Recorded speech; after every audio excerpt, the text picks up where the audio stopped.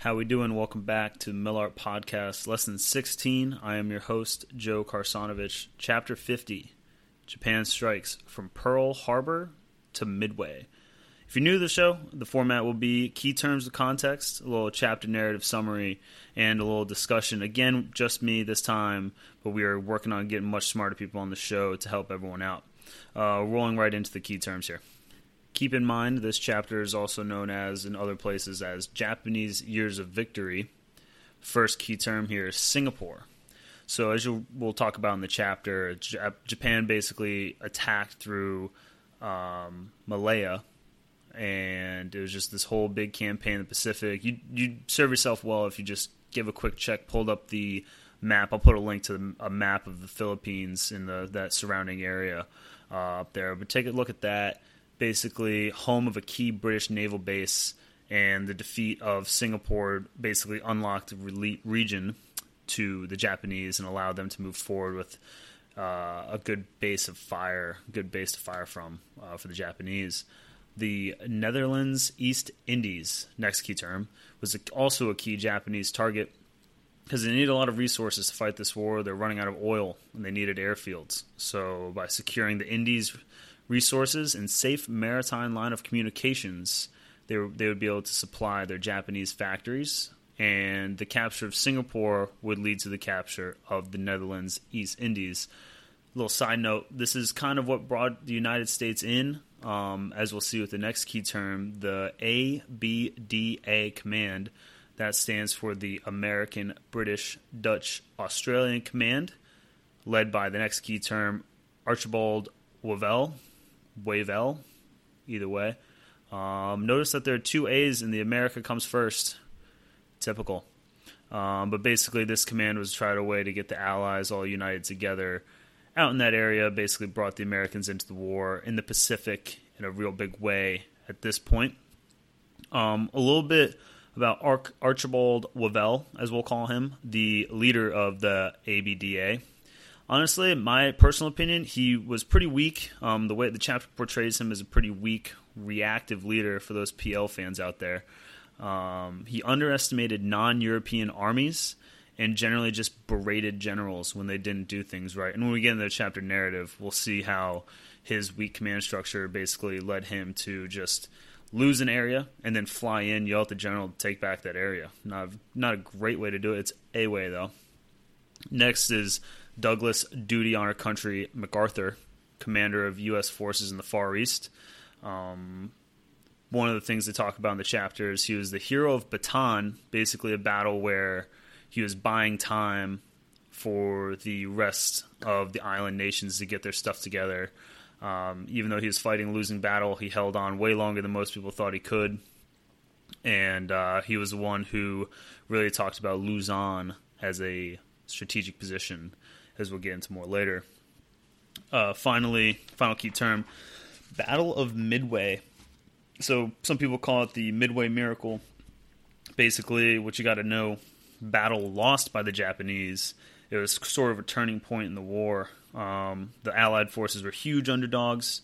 They were going into the fight with only three aircraft carriers against a far superior force, and one of those aircraft carriers was just basically pieced back together after Pearl Harbor and put back out in the fight. The key here at the very end of this chapter, especially in the Battle of Midway, is they talk about this thing that I think should have been a key term. It's called ultra intelligence. Basically, our code breakers broke the Japanese code and were able to know the Japanese strategy, which was to attack at the Aleutian Islands to try to draw the Allied forces there as a sort of feint to try to outmaneuver back onto Midway with a far weakened force. But Nimitz, Admiral Nimitz, was smart enough to use that ultra intelligence, didn't fall for the attack on the Aleutian Islands, and was able to defend Midway with pretty bold tactics. They had to launch these torpedo attacks, these bombing raids, these dive bombers against fleets that were barely in range. The Japanese were pretty far away, and they just barely had enough fuel to get to them. Battle of Midway was eventually won by just the Americans stumbling upon a destroyer that was retreating back to its fleet, followed that destroyer back to its main Japanese fleet, And then another fleet of Americans able to happen upon that same fleet and basically destroyed a bunch of aircraft carriers all at once. And basically, in summation, the Battle of Midway was really important because it stopped the Japanese offensive thrust. As we get into this chapter narrative here in a second, you're going to hear a lot of overwhelming Japanese victories, and the Battle of Midway essentially stopped that and finally put us on even playing field in the Pacific, at least for the time being. Final key term skipped, we'd like to go back to real quick, is the Battle of the Java Sea. It's the largest engagement in the last 2 decades. Like I said, go back and check out that map. It's really important. I don't understand aerial naval battles very well, but long story shorter, Allies lose because the Japanese air and naval forces were able to sync up. And that proved very important. We'll go over it more in the chapter narrative. But that wraps up key terms. Moving right along to the chapter narrative summary.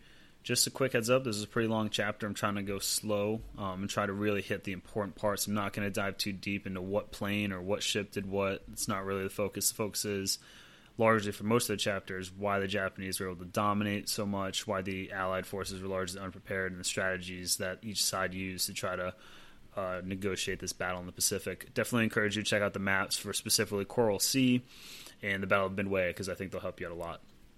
But starting in the intro, one of the discussion questions is understanding why Japan didn't go attack Russia. And Japan and Russia already had some bad blood. They were in the middle of a conflict over a region, full-scale conflict against Russia over the region of Manchuria. And just as Russia was closing in, Russia and Germany signed a non-aggression act. So Russia basically makes this deal with Germany, and Japan, one of Germany's allies, basically understands that, great, Germany's not going to fight against Russia in my defense, so I'm going to have to try to take on Russia all by myself. This is not going well. What do? Eventually, Russia calls a ceasefire. Both of them call ceasefire, and Japan turns its focus south for a number of reasons. Obviously, try not to fight the entire Russians all by themselves, Russian nation all by themselves. But also, they want to take that opportunity with everyone looking towards the west, use their eastern sphere of influence to try to block the Chinese supply, trying to take advantage of these Pacific islands that they had all this access to, using all sorts of different naval vessels, aircraft carriers mostly. And so that really frustrates the West. That really don't like that. Especially the United States started putting on economic sanctions on Japan. And then the Japanese respond to these economic sanctions as you know, all people should, and allied with our enemies, Germany, Italy, to put pressure on the Americans. And then basically Japan was like, all right, now we've really done it now. We're going to have to prepare for war. And basically they negotiate with the Soviets to secure their northern flank, create a Japan-Soviet neutrality pact in April of 1941. And then planning to secure the oil-rich Netherlands East Indies Accelerated. Direct quote from the book. These Netherlands East Indies, as we talked about, really big resource for Japan. And Germany invaded Soviet Union and confused Japan again. And just Japan is just not on the same page with their supposed ally. And so they were thinking, should we attack the Soviet Union with Germany? Should we strike south? Basically said, hey, let's just go south and figure it out from there.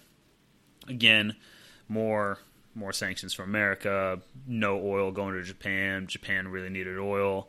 So essentially this is what leads into Pearl Harbor, because Japan needed to seize these needed supplies, attack the British on the same day or in and around the same day, and really just trying to take control of that South Pacific area, just trying to cripple the British and Americans and buy themselves time. And essentially, there's a great map in the reading. Japanese wanted to draw a circle around the Pacific, really just blockade the entire Pacific so they can have the resources for themselves in preparation to push north to fight and help defeat the Soviets and run through China as well. Next section, titled First Strikes, really goes into Pearl Harbor and all the devastation that these two waves of Japanese planes really just wreaked havoc on the Americans. Basically, the only things that were truly spared were some aircraft carriers, and surprisingly, a lot of inshore infrastructure and oil tanks. Had the Japanese had a third wave of planes that were not downed by fog that morning, they could have easily had a third wave that would have destroyed a lot of inshore infrastructure and those oil tanks and oil servicing stations and things like that, which would have forced the American fleet back to the West Coast, significantly reducing our sphere of influence. But because that third wave never came, we still had enough infrastructure to get our ships back on board and enough defense to give ourselves time to really rebuild and refit our fleet. In the Pacific, the commanders at Pearl Harbor were relieved because they really didn't prepare defenses for something like this. Also on that day, MacArthur, on some islands out west, didn't move planes, even though he knew about the attack on Pearl Harbor. 10 hours later, the Japanese came by and destroyed a lot of our planes on the ground over in some more islands to the west. And this basically allowed Japan to attack to the south with no threat from the Americans from the east, less a threat from Americans from the south because MacArthur didn't move those planes. To this day, people don't know why he didn't. Basically, Guam, Wake, Gilbert Islands, all lost in very, very short order. Essentially, the major factor that this section really harps on is the underestimation of the Japanese, and a lot of it came from racism. That's what the chapter harped on a lot, and that was just reality at the time. No one thought the Japanese, a non-European force, could really take down Allied forces, nonetheless Americans, or not the least of which Americans. But they did, and so basically they were so savagely attacked, and a day they'll live in infamy. All of those things led into what people would call war without mercy. It was going to be an all-out war against the Japanese, and it was going to be bloody, and everyone basically was bracing for that. Next section, entitled Malaya, brings in a key term, Singapore. This entire section was basically about the Japanese push overland to Singapore. They had a two-pronged attack. Just check out the map. Make sure you know where this area is, so you can kind of understand the geography. Essentially, it's this peninsula that the Japanese were going to attack down the west coast and the east coast, and then meet and find their way to Singapore. And they did it in very short order. They did a very good job. That's the theme of this chapter. Japan just basically dominated its way across this area. Hitting the landing was a decisive operation. Once they said that was a decisive point, decisive effort, all of those good terms, saying that if they could land and they could push on towards the objective, they would win as long as they had a solid foothold. So the strategy for the Japanese was to just push hard and fast into the interior. They had like a stormtrooper-esque mentality of just like, hey, just push through the strong points, just keep fighting, get through, let everyone else clean up at the end, just go as hard and fast as you can into the interior and get onto the island. Singapore was defended with superior numbers. But as the theme will go with the rest of the chapter, even though they had numbers, they did not have the skill, equipment, technology, and I would argue they didn't have the leadership that could get it done. They also had no air cover and no tanks. The Allied side had no tanks because they did not consider tanks to be applicable to a jungle setting. Japanese did. And so essentially the strategy was the Allies knew it from the jump that it was going to be, quote, a relentless withdrawal down the island, basically just trying to buy time to reinforce Singapore. And they just needed to try to maintain those northern airfields to keep pushing back on the Japanese. But eventually those airfields got run right through. They tried their best to destroy stuff, but actually what happened was some Allied forces blew up some airfields to try to make it, to deny use to the Japanese, or at least delay use, and it destroyed the morale of the local people. So then from there on out, when they were going to destroy an airfield, they weren't allowed to blow it up, use with explosives. They had to destroy it other ways. So, and those airfields fell into Japanese hands very quickly. The British ships were destroyed, sunk almost immediately. The Japanese flank were able to outmaneuver, flank, avoid, and continue pushing through on the peninsula. And basically, things didn't get much better on the Allied side because everyone agreed that the Germany fight was more important. It was Germany first, so the most important forces and support was going to the Western Front and not nearly as much in the Pacific. However, this is where the ABDA, the American, British, Dutch, Australian command came together, allied to protect the Pacific region, and then you had Archibald Wavell, the commander. He doubted a non-European army, like we talked about before. He blamed generals every chance he got. He headquartered the ABDA headquarters about 1,000 miles away in Java. And he only flew in when the enemy was about 250 miles away from taking Singapore. Eventually, they just all get blown out of their last stand, and the Japanese are quickly able to take the top third of Singapore, but still met stiff resistance once they hit the top third. That seemed to be where the Allies could really pull themselves together, at least for the time being. Interesting in this end of the Battle of Singapore, basically the Japanese were nervous, ammunition rations were running really low, and this stiff resistance really frightened the commander, and they just basically threatened to annihilate the Singapore garrison unless the Allies surrendered. And the Allies did. They just surrendered 100,000 troops in Singapore. Japan eventually took over 130,000 British Empire troops prisoner and just suffered huge casualties on the Allied side, more than double the battle casualties of the Japanese, which is really a tremendously embarrassing loss for the British Empire. The next section entitled Java. Java is basically this another part of these Netherlands East Indies.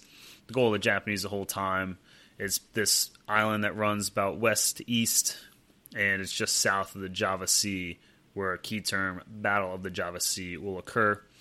But bottom line up front, Japanese secure Java in a week, much faster than they anticipated. The Japanese decided to move up its date of attack because they wanted to attack before the Allies could concentrate their forces on Java, and the Dutch would destroy the oil fields if they knew the Japanese were coming and they had time to destroy the oil fields properly. So for these two reasons, Japan attacks much faster, and it works out for them because they went way fast. They just ran right through the island. Their plan was to isolate the island with air superiority, sea superiority, and land dominance with the infantry on these different little Dutch garrisons on surrounding islands and areas. They just want to made sure that they couldn't be supported from islands. They did a very good job of this. Just went from place to place, dropping paratroopers, and just ran right through these islands. And about 100,000 Allied forces, including what the book calls 500 U.S. Army field artillerists. Field artillerists, which is something I've never heard FA people have been called before, but that's, I guess, a technical term. But they didn't have any technology. The Allies really were just underprepared, even though they had the manpower. Underprepared tactically with the supplies they might have needed. And so, essentially, all the Allies could do is just fight as long as they could, burnt the oil fields as they retreated. Just essentially Java was cut off to the east, and the Japanese aggressiveness versus the Allies' inability to concentrate forces led to this quick, overwhelming force of the Japanese. Next key term, Battle of Java Sea. Spoiler, Allies lose.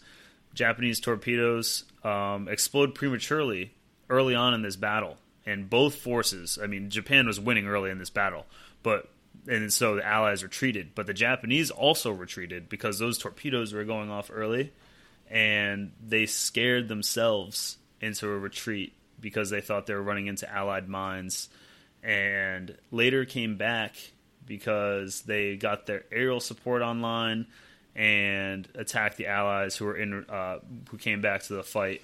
And this Air Force and naval combination by the Japanese led to victory because the aerial forces were able to spot their targets, help the Navy out, and this has very quickly led to Java's domination. They had to surrender, and essentially the Japanese demanded an unconditional surrender, broadcast the entire area so that they didn't have to go fighting little pockets of different nations' armies. So that's how the Allies lost Java very quickly. Next section is entitled Burma. The intro paragraph talks about how if Java was super important to the Japanese, Burma was an afterthought. It was very important to the United States because it would help keep China in the war. Because if Burma gets cut off by the Burma Road, that would also threaten India, which is Britain's most important colony. So strategically, Burma needed to be saved because it would keep China and Britain in the war, and America definitely needed that. Everyone needed that. But Japan didn't really realize that at first. Didn't really have anything to defend it with. The standing army there had little numbers, were largely untrained, undermanned, didn't have any technology, of course, just not prepared. Just the story of this entire chapter, really. Japan surprisingly invades from the south, so not only were the Allies unprepared, they were surprised by the Japanese, and this aggression really, really scared the defenders and ended up running away, and our boy Archibald Wavell was not very happy with his generals there, and he basically came back, chewed out that general, and told him that he needs to win back what he had lost in Burma. And this little bridge, all you need to know is there's this bridge. This Sitang Bridge was the final foothold. But in an effort to protect it, they made a good tactical decision to try to move past it to protect it so they could fall back. However, it was not a good operational move, according to the chapter, because they could not properly defense the bridge. They couldn't, imagine you can't put up sea wire and mines and all these explosives if you have your boys on the other side of the bridge. So it was a good move to try to gain territory and gain land on the enemy, but really they had to fall back against it anyway. And honestly, it just didn't work out for them because they had to destroy the bridge anyway, and they cut off a lot of the Indian forces stranded on the other side of the river. So that was really just a terrible, terrible move. Ended up blowing up the bridge anyway and getting a lot of guys killed because they couldn't make the right operational decision. Rangoon, the capital, was in a lot of trouble. They're advancing there, and this is honestly the last outpost before the United States and the Philippines. And the enemy, Japan, was able to run right through to the capital, and now is going to largely depend on the United States and the Philippines to try to hold this Pacific together.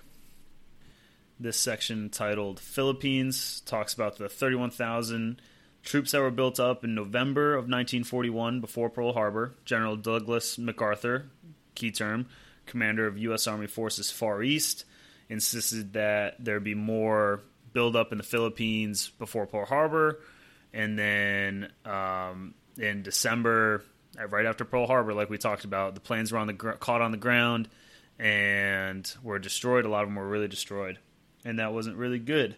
And eventually lost Luzon, retreated to Corregidor, probably didn't pronounce that right, but that's okay, and retreated to the Bataan Peninsula, and had to keep retreating.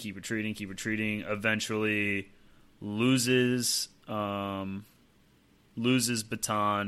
but it was a losing battle the entire time. But it would be defended for a very, very long time. The American-Filipino line was extremely strong in the face of a far superior force. Repeated U.S. counterattacks continued to fail, and they were just by January, the defenders of Bataan were just all but lost. Japan calls for reinforcements, and they're forced to leave the Philippines.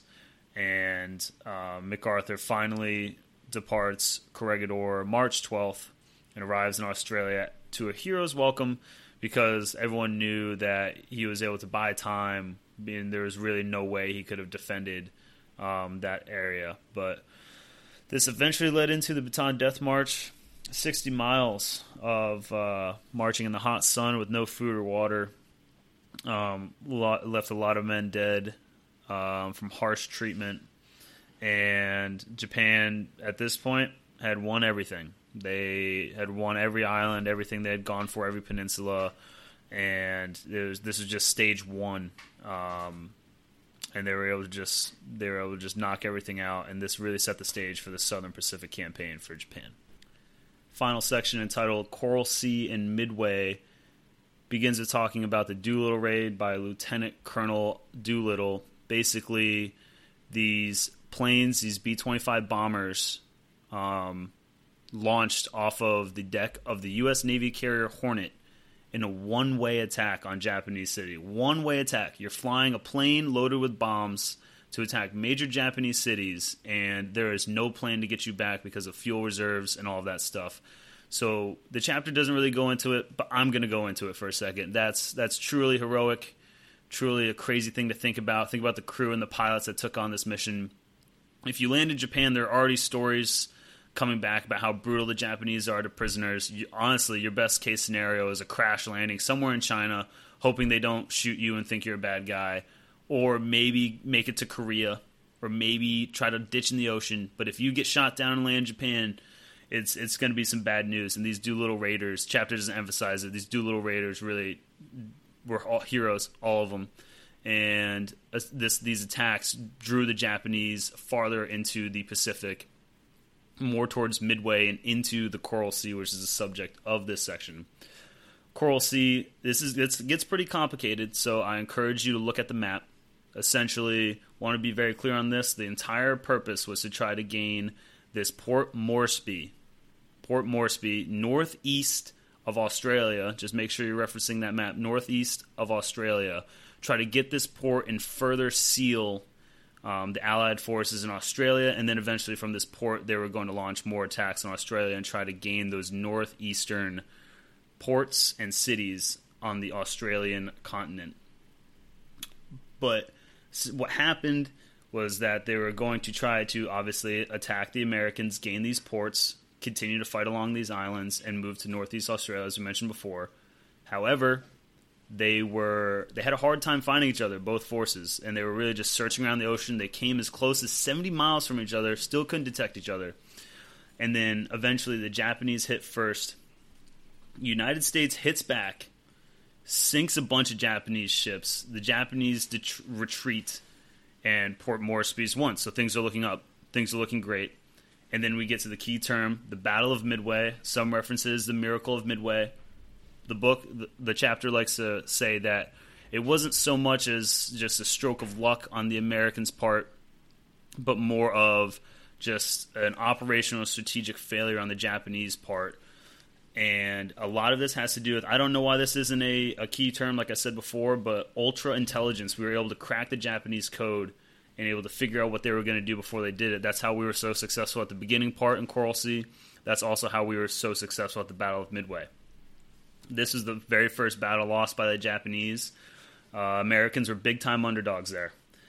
We only had 3 aircraft carriers, which was like the main fighting force at the time. And one of those aircraft carriers, it was supposed to be in port for 90 days to be fixed. It was fixed in 3 days because they basically shut down everything in Honolulu, sapped all the energy out of the grid, and put it all together in 3 days. How they did that, I don't know. People say it was barely floating. But anyway, back to the fight. The Japanese plan that the Americans knew about were that the Japanese were going to attack the Aleutian Islands to try to draw the Americans away from Midway. But Admiral Nimitz, whose name is like everywhere at the Naval Academy, Nimitz knew better. He knew to keep his forces at Midway. He needed to stay prepared. And basically he launched all these attacks, Nimitz did, all these bold attacks when the Japanese were barely in range and things weren't going great. And then what people would consider a stroke of luck, others would say a Japanese blunder, American fighters and bombers found a lone Japanese destroyer to follow back to the main fleet and attack. And a second force came up, destroyed those 3 carriers, and continued on to victory. And essentially, the big thing you need to know about Midway, other than just going and checking out the map for just a general overview, this basically was a big attack against the Japanese. Offensive thrust just stopped them in their tracks. They lost all momentum. Uncle Mo came back to the Allied sideline, and everything was going to be more neutral out in the Pacific now, and we were just going to continue on from there. Moving right into the conclusion section, because this podcast is getting pretty long. The conclusion basically talks about how the Allies were unprepared, indecisive, had a lot of wishful thinking that these Japanese forces weren't going to be as good as European forces, and had poor operations, but ultimately the ultra intelligence was what saved the Americans in the Pacific at the very end. And then it took a lot of heroics and bravery and honestly boldness on the part of Nimitz to really defend Midway and to push back against the Japanese. This concludes the chapter summary narrative. We're going to go into a short discussion here for a second and just talk about what I thought was pretty important in the chapter. Moving right along into the discussion summary section, just going to make this brief. Want to talk about the MVKT, the most valuable key term. All of these are obviously important, but I think the one if you were going to really know about, and I think that might pop up as an ID SIG, would probably be either the Netherlands East Indies, which would be less obvious, but all you have to say is a key Japanese target, secure the Indies resources and safe maritime line of communication for the Japanese. It would supply the Japanese factories, and the capture of Singapore led to the capture of these Netherlands East Indies. You can throw in stuff about how Java was just a mess, how they had to surrender so quickly, how they were not prepared to defend these garrisons, how Japan was able to mass its effects really quickly, move around, get its air, sea, land superiority in that order. I think that would be a great ID SIG for them to throw at us. I think, honorable mention, Battle of Midway. I think that's something that everyone should really understand and know. It basically halted the Japanese advance. Had we lost Midway, that island, that critical island, could have led to Japanese attacks on mainland America, and certainly to Hawaii, and then later on to mainland America, which definitely could have been devastating for all involved. And a key term that wasn't a key term, but I would like to say again for the third time in this podcast is a key term, the ultra intelligence. If you mention that in an essay, that'll be lights out for you. That'll be really good. Remember, that's again, the Japanese code was broken. We called that ultra intelligence. That led to successes in the Coral Sea. We understood that they were trying to maneuver to Port Moresby, so we moved to defend. And it was also important to know what the Japanese were going to do at the Battle of Midway. And I think in this discussion, I'd just like to talk about the focus on the leadership. I think that would be another great thing to bring into your papers, and then I'll end on that. Just talking about the ABDA command, how it's kind of 4 nations, a bunch of different languages going on because they were trying to not only use British proper but also British colonies. That was very difficult. Wavell, the commander, had a very difficult time handling all of that, and I think that for a big reason was why they were just not early on successes. And the Americans and British were really seemed like they were half in because they already all agreed Germany came first, so they weren't sending as many troops or units or anything like that or supplies. They were doing the best they could, but they were really not fighting with their full strength. And I think, talking about Douglas MacArthur, we all love him here. Great guy, but, all told in the Pacific, he really came onto the scene, really made a blunder at the beginning, not putting his planes in the air when he heard about Pearl Harbor. Should have done that. Obviously, hindsight's 20/20. Who knows? He might have had an idea of why he was doing that. But as the commander of the U.S. forces in the Far East, you would have liked to see him try to win some land earlier on. But he bought us a lot of time, so you got to give him credit for that. He was fighting a losing battle with troops that weren't that great, bought us some time. He was the hero of the baton, and he knew Luzon was important. And we're going to all write good papers about Luzon, so we'll all learn about that in depth. Don't need to go into that here. But talk about the leadership of the ABDA and of MacArthur. It seemed like they were very responsive. They weren't on top of things. They weren't down there with the troops, pushing them forward. And I think that was just a big reason why there wasn't a lot of unit cohesiveness and a lot of reactive leadership that just ultimately led to the loss of the Pacific. Because what they needed, they had the troops, they had the numbers. They didn't have a unified front, and the Japanese were able to have the aggressiveness to take advantage of that. And in the fog of war, Allies really, really had a tough time. And that's really all I'd like to talk about and discuss in this chapter. So I'm going to start closing out podcasts with some shout-outs. So I'd like to close out Lesson 16 here on February 20th with a shout-out to the women's basketball team headed out to BU this weekend. Their final away Patriot League game, going to take out some Terriers, so good luck, ladies. Also give a big shout-out to Cuse Week, Army Men's Lacrosse, here in Scott 5244 with first team all roommate number 53 Captain Connor Glancy, who will also be on the show later this week, so you have that to look forward to. I'm sure the energy will be very high as we get closer and closer to Cuse Week. So shoot in your questions. Do you have any questions you'd like to ask Connor? Just let us know. We're going to bring him on the show. It's going to be great. We're going to talk mill art, winning in the Dome, and, PA Lax probably. So just tune in for that one. Really excited. As always, love your feedback, and good luck with the whole Millar thing.